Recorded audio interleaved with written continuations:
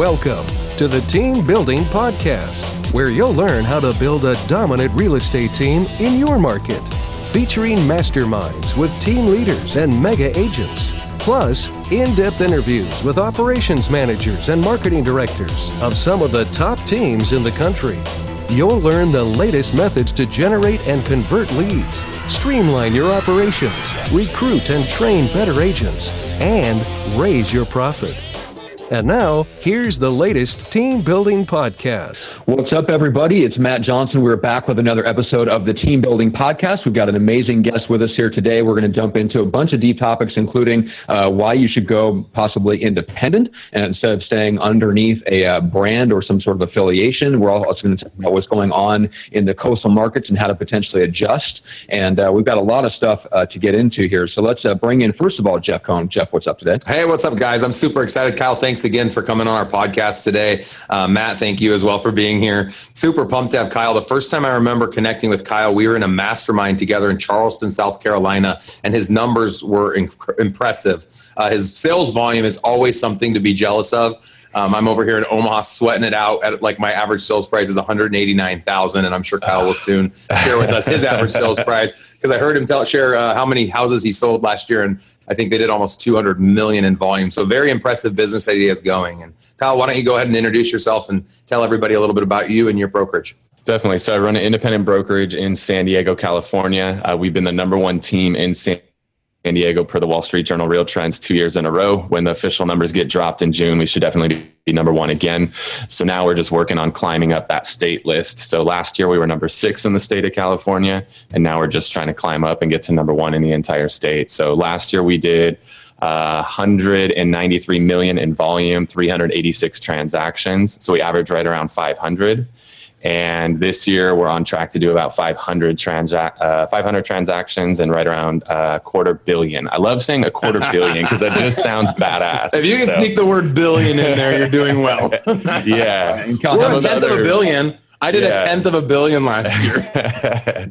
So we have a race going. There's a lot of us brokers in California that run teams, and we have a race to $1 billion going right now. That's so cool. We all want to be the first team to crack that. That's cool, man. Yeah.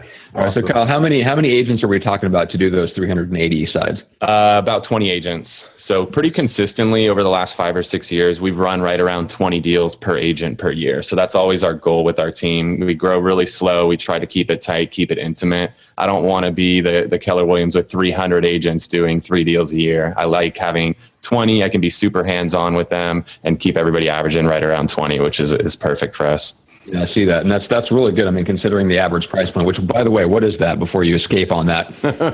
So check this out. I used to do a lot of REO and short sale. So we had Fannie Mae and HUD and all that. So 3 years ago, our average price was $267. Last year, our average was right about $500. This year, we're at $520 on our closed deals, and we're at $620 on our pending deals right now. So we're really trying to get that up closer to $550 this year. Yeah, and is that a specific effort? Is that the market pushing that up, or are you going after raising your sale price by going after some luxury? Going after luxury for sure. So we have our biggest deal ever in escrow right now, $3.675 million. So that's been a big push for us. So we've done a big rebrand. We've really redone the way that all of our print's done, our colors, our logos. Everything is nice and consistent, really classy feeling. So that's been a big push for us. Cool, man. Very, very cool.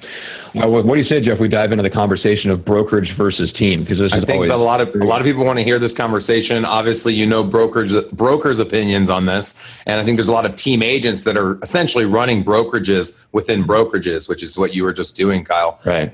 Before you transitioned over, and I know one of the things agents are always hesitant on is the culture. So, what kind of culture shift do you experience? Obviously, number 2 is cost.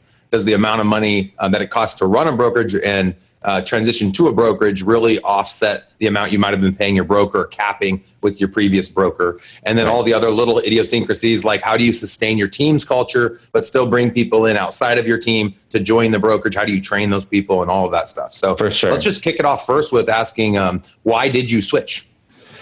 So we started out as a team, smaller, tight-knit, 5-6 people team, but we've just grown and grown and grown over the years. I mean, our website, we're generating 400 or 500 new leads every single month, and agents can only take on so many leads before they go overboard. In my opinion, 30 leads a month is kind of the ideal number of leads for an agent to get to where they still value them, Yep. Because if you give them too many leads, then they just kind of like, whatever, screw this one. I got another one coming. So Yep. I found 30 is kind of that sweet spot. So the more leads we generated, the bigger our team got. And bigger and bigger. And then what started happening for me is a lot of those agents didn't need my leads anymore. And so they started just doing all their own production. And naturally, when somebody doesn't need the leads and they were on a lower split on those leads that you were giving them, and they're doing all their own shit, they want a higher split now. And so I've kind of learned that over time that we've had to adapt to that. So we're kind of splitting our brokerage up now, because we're really a brokerage now. We're more than a team. And about 2/3 of our agents will be more on an independent agent type model. And then 1/3 will be our true tight knit team where we can be super hands-on with them. One of the big things I've learned is when agents outgrow the team, when they don't need your leads anymore, they want to grow their own team. They want to be you. And you have two choices. You either cut the cord and send them out and tell them good luck, or you provide that growth plan for them, or it's like a graduate program, so to speak. Yep. So you've got to provide that program for them. Otherwise, they're going to go somewhere else. And for me, I've chosen to provide that graduate program for them. That's awesome. You know, it's interesting you share all of this because a lot of your numbers are consistent with the numbers we're always talking about. 30 leads per person is really that point of diminishing returns. And then giving that Rainmaker agent the ability to build a team. You've done that through the brokerage model. We're actually giving them that ability within my team. So I have about 8 of my lead agents building teams within my team. Yeah. And I think one of the things I've been thinking about recently is if I were to go the brokerage model, let's say it saved me 10%. Let's say my broker was taking 10% from me, which obviously trickles down. And I wanted to offset that and offer that Rainmaker agent 10% more. Where is that really advantageous to me if I, essentially I'm switching places. Instead of giving the broker the 10%, I'm giving the agent the 10%. Why would I want to make that shift? So did you ultimately do that? Did you shift that percentage over to the lead agent when you formulated that split structure with team agents? Yeah. So I brought somebody in, I call him my CBO, and that stands for Chief Babysitting Officer. So nice. We all know we have agents. This is a team building podcast. These team agents are like freaking babies. I got an 11-month-old downstairs right now, and agents, you got to get them up. You got to, get them out of bed in the morning. Then you got to pack a bottle for them, which is like loading leads into their database. And then you got to give them those leads, and you got to make sure they call through all of them, just like a baby. They get halfway through the bottle, they throw it on the ground. You got to pick the bottle up, put it back in their mouth, make sure they finish the bottle before they go on to do anything else. At some point during the day, they're going to shit themselves and they're going to leave a big mess behind, and you've got to go and you got to clean up the mess behind them. So in my opinion, the sooner you accept the fact that that's what it's like managing agents, the more successful you'll be. I find so many people, they're like, my agent's not doing this. You're not alone. That's every agent. Yep. So the sooner you accept it and come to terms with it and build a solution around it, the better off you are. So I have a CDO, and his job is training, systems, and accountability for my team. Now, is that for your team and your brokerage, or just for your team? Primarily the team. So he's, majorly focused on the team, but he also kind of is a buffer for me too. When the independent agents have stupid questions, he can kind of filter some of that stuff so that I don't have to deal with the dumb questions about like, which form do I use for this? I don't have time for that. So you mentioned one of the big value adds of your team was being able to generate leads to people. And I agree, that's one of the biggest value adds, and that's what attracts a lot of agents to you. But obviously there's more than that. I know the way you run your business. I'm sure from a conversion standpoint and ultimately from transaction to close, et cetera, you guys have a lot more value than just the leads. So how do you continue to provide that same value if someone does leave your team and then they're at your brokerage? What are some value adds that you're still going to continue to provide to that agent? The biggest thing is all of the meetings that we do. So we're really big. We do meetings every single week. And I've learned over time, my least favorite meeting is one where I stand up in front of the team for an hour and talk. I found that that's hands down the least productive type of meeting. So more than half of our meetings are brainstorming sessions where I'm literally a moderator. I'm not a speaker. And so my job is just to call on everybody within the company and just learn. Like we just did one this past week on how are you getting your offers accepted? We're at a 13-year low in inventory in San Diego. It's a nightmare to get an offer accepted. Yep. So when you've got 20, 25 of the best agents in the county all in a room together, and whether it's my top agent or my bottom agent, everybody's willing to share. So a lot of our meetings are really big on brainstorming. So whether it's a younger team agent or, a veteran indie agent, everybody's sharing. It's very, very collaborative. That's awesome. So these are masterminds, and these are for your agents and for any agent within your brokerage. Basically everybody within the company, and then obviously anybody we're trying to recruit. Is there a set time every week that you hold those, or is it just sporadic as the Tuesdays at 11? Perfect. Tuesdays at 11, and I'm really big on finishing by 12 because I want to respect their time. And we're big on the whole time blocking thing. So I want to make sure that they block off 11 to 12 every Tuesday. No bullshit, no excuses. Don't book appointments over it. I don't care if it's a multi-million-dollar client in town for a day only. Cool. You could start, at 1 o'clock. Cool. The other big thing we do, we're really big on role playing. So we have role play calls 5 days a week, twice a day. So we have one at 8:30. We have one at 10:30. A lot of our agents like to get up early, get on the role play call first, then make their phone calls. And some of them like to make their phone calls first and then hop on role play afterwards. And some people just freaking sleep in because they're lazy. So we have two options for those guys. Exactly. And we do buyers Monday, Wednesday, Friday, and we do sellers Tuesday, Thursday. And we keep the same topic for the entire week. So instead of, I've seen a lot of people role play and they're like, what do you want to do on this call? And then they flip and then now you're the agent and they're like, all right, well, I want to do this topic. We do the same topic for a whole week so we can really master it. So it starts out a hot mess on Monday, but by the time you get to Friday, it's a lot more polished and we're getting a lot better results. All right. So mastermind training, what other value add? From a process management standpoint, what type of admin, technology, stuff like that? So we've got an in-house media manager. Because of the volume we do, it doesn't make sense to outsource that stuff anymore. So all of our photo and video stuff is all done in-house. So the beautiful thing with that is, one, there's consistent quality. When you're outsourcing, you might get Billy shooting your property on Monday and then Johnny on Tuesday and Sarah on Wednesday, and they all take different pictures and some are good and some aren't. So we got sick of that. So we have it all in-house. And what I did for my independent agents, they can use them. And what we did is took what's the industry pricing in San Diego and then cut that by 33%. Awesome. So now they get to use it. So there's a benefit to them because it's cheaper than if they were to go out in the market, but they're still getting top quality. So my team agents, that's included for them, but my indie agents can use them and they just get a fat discount on it. That's awesome. One of the things we did with our team, we just set the expectation. Anyone on our team that lists a house has to use our videographer, our photographer, our stager. And that's just a set expectation. And so we pay for it up front to make it easy on them. And then when it closes or cancels, we then take a reimbursement from their future commission check. So totally. That's awesome. So out of everything you've said so far, there's nothing there that you weren't already doing. Right. So it's not like there's any more pain by becoming a broker. What would you say is, I know we could go on and on about the value conversation. What are one or two pain points you experienced in that first 6 months when you launched the brokerage? Let's see, the biggest pain points. You're like, there was no pain, man. It was only positive. Pain. Yeah, there's always what about pain. It's which is what stings the worst. One of the things that looms behind my head is our brokerage. We're with Berkshire Hathaway here in Omaha, and they do an awesome job auditing all the files. So my admin staff packages it all in .loop and make sure everything's in there. But then I know that from an auditing standpoint downstairs, they're always auditing all the files, checking to make sure there's no mistakes. If there are, they kick it back upstairs. Right. And then somebody from the state comes like every quarter or something and checks all the files. Wow. So did you have to add a person like that? Yeah, so we have two because of our volume. So we used to have one, and then now as these teams have started growing their own teams, which is obviously picking their production up. So we now have to have two in-house TCs. Okay. So they're both work in the office. And the agents have to use our TC. So we definitely had to add a second TC. Okay. And they do everything. Like some TCs are different, but ours, they're doing everything with escrow, with title, with the lender. They're reviewing inspections. They're reviewing title reports. I mean, they're literally everything. So you probably had to add one more. And that's kind of what I've thought. If I were to do it, I'd have to add one more, receptionist / transaction coordinator. Right. Yep, exactly. Number two is office space is what I always hear, right? You're at the brokerage model, you're in their shell, but you had to leave that shell and go find your own space and pay for it. But most of us are already paying for the space anyways when we're under the brokerage model. So is that how it was? Yeah, one of the cool side effects has been that these indie agents, if they want private offices, they have to pay for them.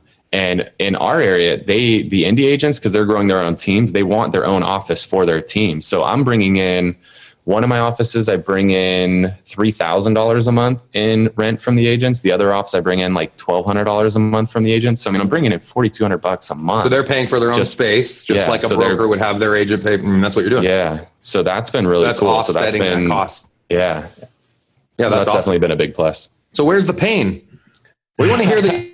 You're like, banging your head up against the wall, and it's really hard because if it's not, like, what's keeping people? What would you say were like the 2 or 3 reasons you stayed with a broker? What were the big value adds? Well, I've always been independent. So I worked with my dad on the commercial side for a while. And I think the biggest thing that people are scared of is that they take all the weight on their shoulders and all the liability and all of that. I think that's the number one reason why most people are scared of it.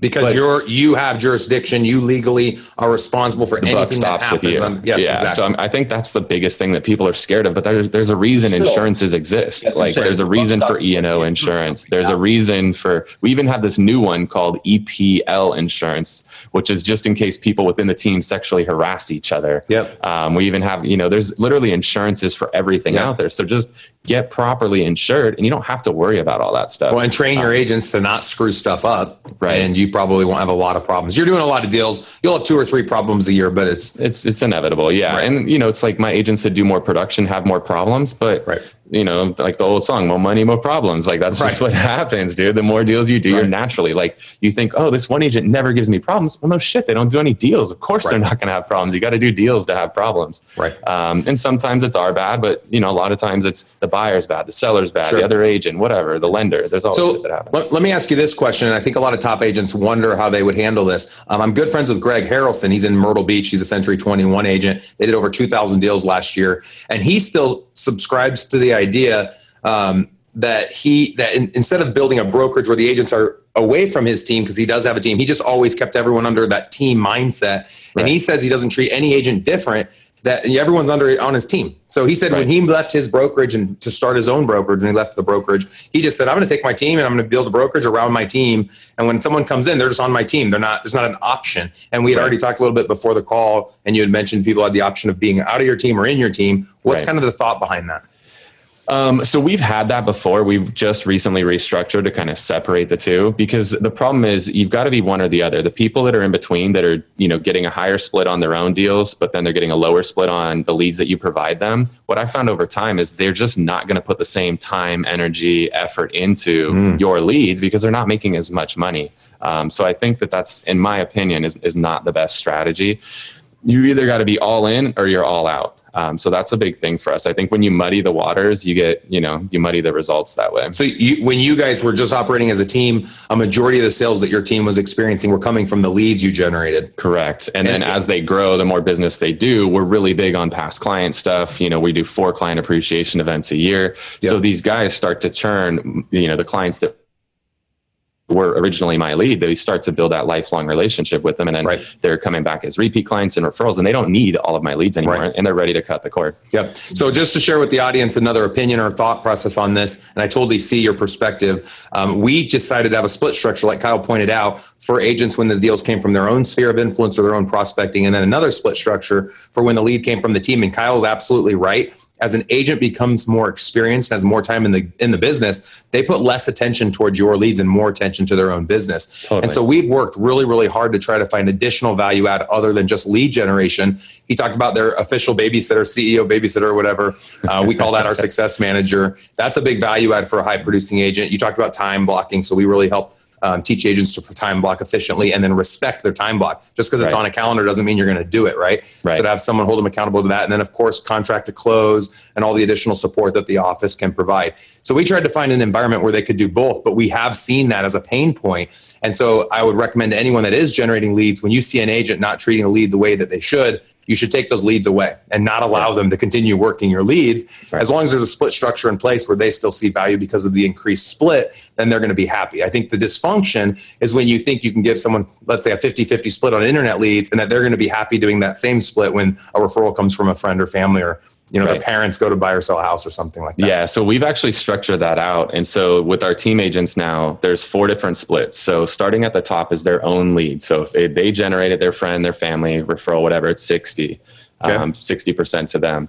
Then the next level down would be one of my leads, but one they converted themselves. So Zillow, I know you do Craigslist too. We still kill it with Craigslist. So that's our lead. Next level down is if the ISA sets the appointment. And then the next level down is a handoff. So one of my personal friends, my family. Do you mind sharing all the split? What's that? Do you mind sharing the split breakdown? So it's 60, 50, 40, 30. Okay, perfect. So it just goes 10% on each. And what we do is our ISAs are calling my leads alongside the agents. And so if the ISA gets the appointment, then the agent's getting 10% less. So what that does is it motivates the agent to make the phone calls, because instead of them relying on the ISA to set the appointment for them and still making the same amount, they're actually making less if the ISA sets it. I love it. So there's a little bit more motivation for the agent to make that call and not let the ISA, because they're going to make 10% more money on it.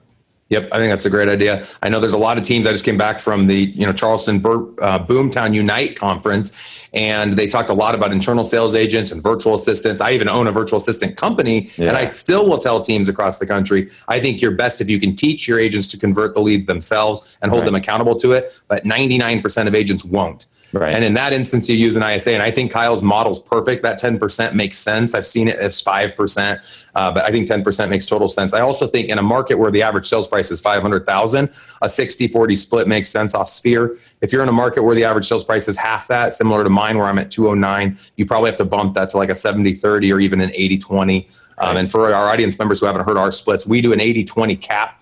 So you start at a 60-40 from your Sphere, and then that increases 5% every million the agent does. And then once they hit 4 million or more, their split sticks at an 80-20, but 50-50 is always the split if it's a lead that we generate. Yeah. And we no longer provide the ISA or virtual assistant solution to our agents individually, but we've given them the ability to hire their own at a really decreased rate because I own a call center.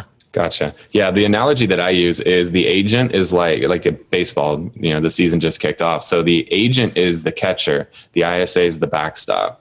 And if you ever played baseball in a field without a backstop, the ball goes past the catcher, rolls down the hill, it kills the whole game and slows everything down. So our ISAs are a backstop for us to make sure that doesn't happen. And another analogy I heard somebody use a long time ago, one of my coaches, is if you think about like any department store, think about a Nordstrom's or Macy's. I think there's still a few around. They have inventory. And in their case, the inventory is all of the clothing that they have and the shoes and all that crap. Well, they have an entire department dedicated to loss prevention, making sure that none of that inventory walks out the door. So I look at my ISAs as my loss prevention department, and I look at my leads as my inventory. Yep. So I need to have those ISAs there to make sure that, just like in a department store, you can't count on a cashier to keep eyes on people and make sure nobody's walking out the door with a jacket or whatever. Same thing. My ISA's job is to make sure that same thing doesn't happen with the agent and have a lead walk out the door and go use somebody else. Just so the audience can understand how that 10% applies, and I'm sure we could go way down a rabbit hole. Let's not get too crazy with this, but let's pretend like you were working the lead and you did a great job, but they decided not to do anything. 7 months later, you haven't called them back and they're in your archive folder. And finally, the VA's been calling once a month, or internal sales agent. They get a hold of the lead, highlight it, and send it back over to you. Does the 10% now apply? Yep. Yeah. Okay. And so the ISAs aren't calling their hot leads. They're not calling like in Boomtown. They're not calling their hots and their nurtures. They're calling the stuff the agents aren't connecting with. Archive trash. Or, Yep. Cool. Yeah, how many, I forget you're with Boomtown, so we can do some Boomtown talk, but probably half of our audience is actually on Boomtown. How many leads do you typically allow team agents to have in their all active categories, which are hot, nurture, watch? The thing is, our ISAs are diving in and calling the leads that are in their categories anyway, so I'm not as concerned about it. We used to actually transfer them out of the agent's account, but we were spending so much time on that crap that we leave it in there, and that way both of them are calling at the same time. So instead of taking it away from the agent, we leave it in there, but the ISA is just diving into their account and pulling leads out and putting it into Mojo. We do the exact same thing with the VA. We have all these expectations of how often an agent should reach out, independent of which category they're in. So like for nurture, as an example, every 15 days, watch every 30. If the agent hadn't hit that 15-day mark, the virtual assistant then had to make up the gap. Yeah, instead of going to the agent saying, hey, what the heck? We just said, all right, if you're not going to hit the gap, then the backstop analogy was perfect. Yeah. It's there. It's not as good as the catcher, but it's there just in case. Right. Totally. So that's awesome. Matt, what else have we talked on this topic that you think the audience is wishing we would ask Kyle about? Well, I wanted to go back a little bit to the restructuring, Kyle. You were talking about, the difference between your team agents and your what you call indie agents. So the question is, like, you kind of created this in answer to the question of how do you create a bigger vision and a reason for your more experienced agents to stay? But is that the only people that end up being indie agents, or are you also bringing in people that just want to come in and do their own thing? And how do you separate that out from the team? Yeah. So we're bringing, when we're recruiting agents, we never know which path is going to be best for them. So we'll talk to even, new agents coming from other brokerages. And for some of them, going the team route's better. For some of them, going the indie route's better. It just kind of depends on their goals and what they're looking to do. But most of the agents that are coming in that we're recruiting are the higher producing agents. What I've always found is if you can get 1 or 2 A's, there's going to be 10 or 15 B's and C's that will follow them. So I try not to go out and recruit as much B's and C's. I focus my time more on the A's. But then when we go and we have a conversation with them and talk to them, they're like, well, I might be able to bring 3 or 4 other people over. And sometimes those 3 or 4 other people that are B's and C's might be a better fit for the team. So by getting one good indie agent, I get 3 or 4, potential team agents that come aboard. So that's always been really cool for us. What does indie stand for? Is that individual? Just independent. Or independent? Yeah. Okay. Yeah, it's perfect. Just an abbreviation. How many agents right now do you have that are indie, and how many are on your team? 6 on team, and then that would make about 18. I think we're up to 25 agents total. So 18 plus myself on the indie. So what's the indie split structure? Are they capping at 60-40? Or is there a special? We're basically mimicking Keller Williams model. Clearly that shit works. I mean, what is it to like 200,000 agents now? I don't even know. Yeah. It clearly works, right? So 70-30 cap at 25K. We cap a little bit higher just because we feel that we bring more value than a Keller Williams does. So we're capping at 35. Okay. And then half caps for all their team members. For sub agents. Simple. Yep. For a sub agent, does that apply to anybody, part-time, full-time, admin? Anybody who's producing that's licensed. Okay. Yeah. So cool. Anybody they bring on when they do a deal, the cap's coming off their. Are you capturing a broker commission or broker fee at all on your team? No. So that's part of our value proposition is, you might be able to go over to some of these other big brokerages and they'll tell you they're giving you 90-10, but they're really not giving you 90-10. At the end of the day, it's freaking 80% or less. So no fee on the closing to the client either? We charge $400 per transaction. Okay. And that includes our TC, which again, our TCs are in-house, they're on salary. And they can charge their agent that $400 or they pay it if they don't charge their agent. Okay. And you're charging that to your indies and to the agents on your team? Yeah, $400 per deal. So if you think can they charge more than that? No. You wouldn't allow an indie agent that's building a team to charge $600 and keep the $200? I feel like that would get tough if they knew you were only paying a $400 fee and you charge $600. Well, what if they had their own admin?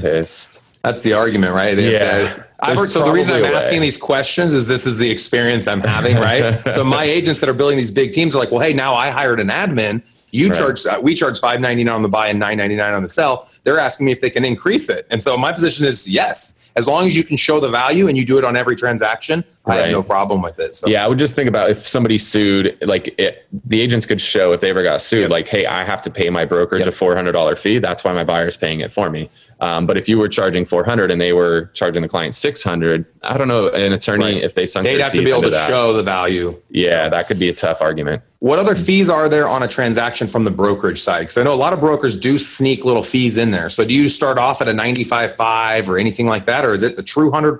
It's 75-25. Right. For the team or for the indie agents, it's 75-25. They cap at 35. The only fee they pay is that $400 per transaction. And then they're paying for office space if they want it. Okay. So what about the agents on your team? When you say 60-40, it's truly the 60 off the gross commission earned. There's no cut your brokerage takes before that. Right. Yeah. I'm not a fan of that. I know that there's people that do squeeze a little bit, more out of it here and there. I'm just not a fan of that. And I think that's part of my value proposition is that I don't do that. Dude, your splits are so simple. Yeah. The biggest mistake companies make, and I even think Keller makes this mistake, is it's confusing.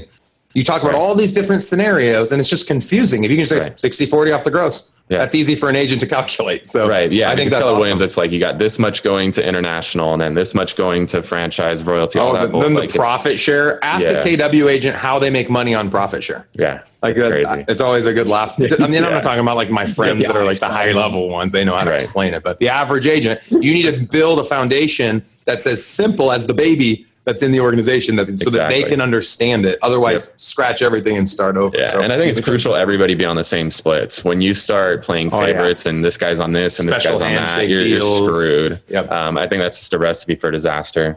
Yep. Totally agree. The question is going back to the brokerage question, Kyle, I mean, you've been in the game as a broker for a while, but obviously there's a lot of there's a reason that brokers are doing this, they're squeezing the extra fees.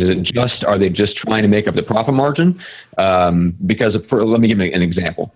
So I talked to, on Greg Harrelson's podcast, we interviewed the CEO of Century 21. His perspective on it is that agents should stay underneath the brokerage because a brokerage ends up costing a lot more than agents believe it does. Because once you get into the brokerage, you realize there's so many ancillary costs that you're percentage is way more than what the agents are actually paying if you went out and did it on your own. Right. So is it just like, are you seeing some things coming down the pipe that might change that to where you might have to change your splits or increase your fees? Or are you better at planning for the future and not having to squeeze those extra fees out of your agents? Yeah, I don't feel that we need to squeeze the fees. What we've been working on a lot is I have ownership in an escrow company now, looking at starting up a net mortgage branch right now.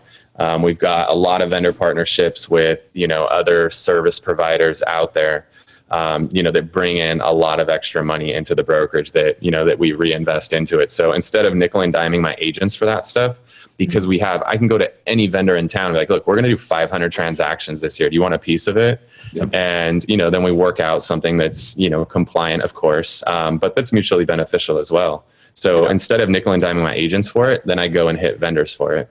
Yeah, I'm an open book on my splits, and I'd like to share them with the audience because I don't think I've talked on this a lot, Matt. I know this is something I go in depth in at my workshop here in Omaha through Elite Real Estate Systems. But my broker with Berkshire right now has us at a 94.6. They keep 6% on everything. So when I talk my splits with you guys, 80-20 and 50-50, that's after the 94.6. Right. So really the 80-20 is a 75-25, right?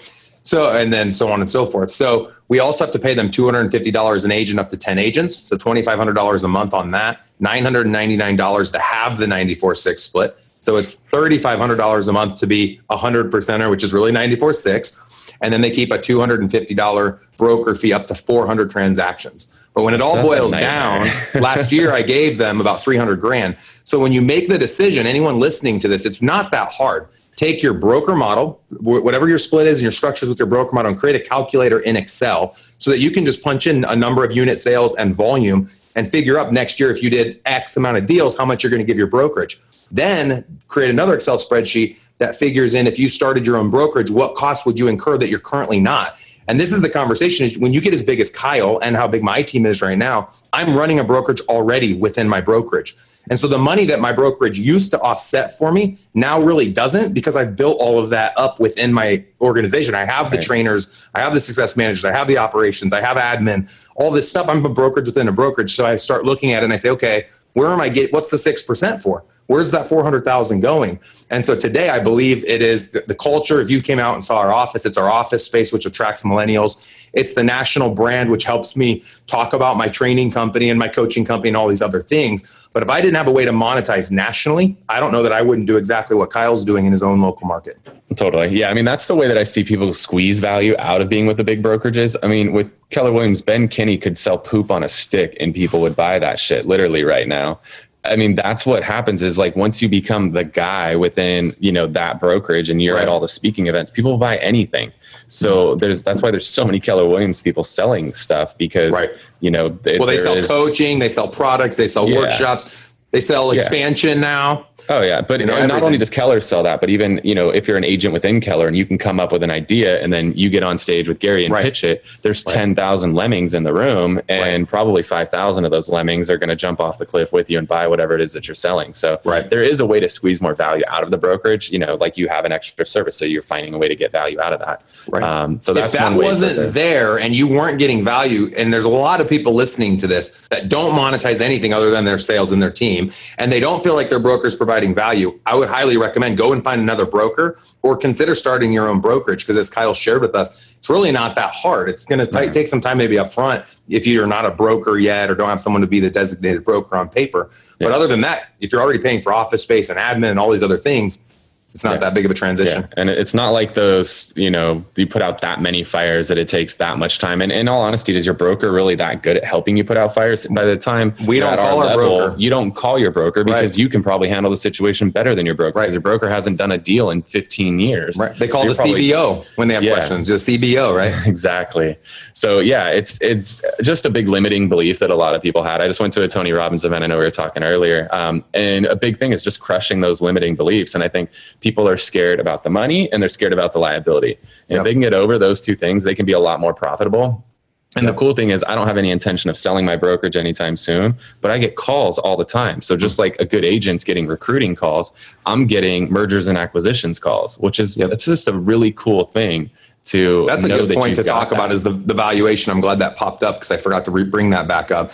But there's a great podcast that Patrick Lilly goes through on with the person that runs Real Trends. I can't remember his name right now. Matt, Steve Murray. There you go. Thank you. Yeah. And they talk about the ways to value and how there's a community team, a CEO team, and then obviously you have a brokerage. A brokerage is always going to, hopefully we'll see a 3 to 5x return. Even the best team in the country, people say, is only going to be like a 1 or 2x. Right. One strategy, though, I will share with team leaders that do want to sell eventually but don't want to start a brokerage today. It's not that hard when you're ready to sell your team to go and sign up with a brokerage brand that you think is going to be the easiest to sell in your marketplace. So you can, when your team's 150 people and you're ready to sell it, go sign up with Century 21, Remax, Keller, whatever the case might be, run it for 12 more months, and then you can still sell it. So I've talked to a couple team agents about this. They're like, oh yeah, that's a really good point. So if you can go from a 1x to a 5x by becoming a brokerage the last minute and then selling it off. And the hard thing about selling the team is there's no one really to go and take it over. Whereas when it's your brokerage, Kyle, that you're running in San Diego and or any other independent or franchise, it's a lot easier for someone else to come and help take you over. So yeah, I feel like if you have obviously Keller Williams is these example, they have tons of these massive teams, but who's going to come from outside of Keller Williams and buy one of those teams? Because they are totally entrenched in the KW culture. So systems, nobody's going to come everything, in from technology, Berkshire, it's all KW. Yeah. So nobody's going to come into a Keller Williams and pull a team out and take them to Berkshire and think that everybody's going to stay. They're going to, the turnover is going to be significantly higher. So that's the beauty of being independent, is that, there is none of that. You are the culture. So then it's just merging those two cultures together. It's not actually taking somebody out of, an entire brokerage culture and teaching them a new one. It's really just merging the two. Yep. Awesome. Love it. Guys, I think that's a wrap, man. I don't know. This is probably one of my favorite podcasts that I've done. This is a conversation that isn't usually had. And that's the whole point of our team building podcast. We want to talk about things that aren't usually talked about on a typical Rainmaker podcast. You saw Kyle and I did not talk about how to generate leads and how to convert leads and how to follow up with our friends and family. That's not the level we're at here. So I really appreciate it, Kyle. That was a fun conversation. Totally. Is there anything else you want to add? Is there a way our listeners can get back in touch with you if they have questions or referrals or are interested in joining your team in San Diego? Yeah, definitely. So we now have 3 offices across San Diego. So we pretty much cover the entire San Diego County. We also cover parts of Southern Orange County and Riverside County. So if anybody's got buyers, sellers looking to make a move in those areas, we love the opportunity to help out. Or if you're in one of those areas and you want to learn more about the different opportunities, the team version we've got, the indie version of that we've got, we'd love to talk to you and just show you what we have to offer, because we're definitely looking to grow. We're always looking for talented people. And as you guys have heard, we're averaging 20 deals per agent per year consistently for year in and year out. So there's no flash in the pan like a lot of people that have a big year and then fall off the next year. So if somebody wants to get in contact, definitely find me on Facebook, find me on Instagram, or just call and text me 858-699-3895. Boom, there it is. How's that for authenticity? I love it, man.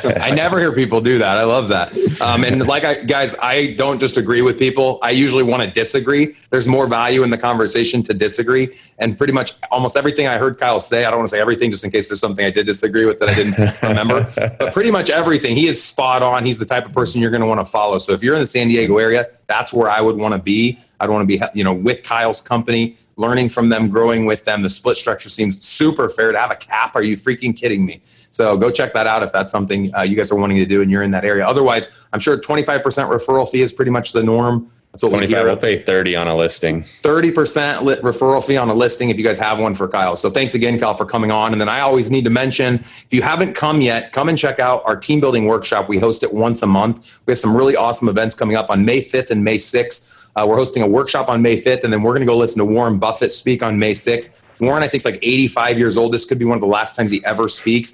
And he spends over 2 hours not only speaking to the audience of 100,000 people, but taking questions and doing questions and answers about 80 different businesses. The guy's a genius. People will ask very specific questions about some random company that Berkshire owns, and the guy is ready and willing to share an answer in front of this whole audience. And then they bring in all 80 companies they own, and they have booths where they sell their products at cost.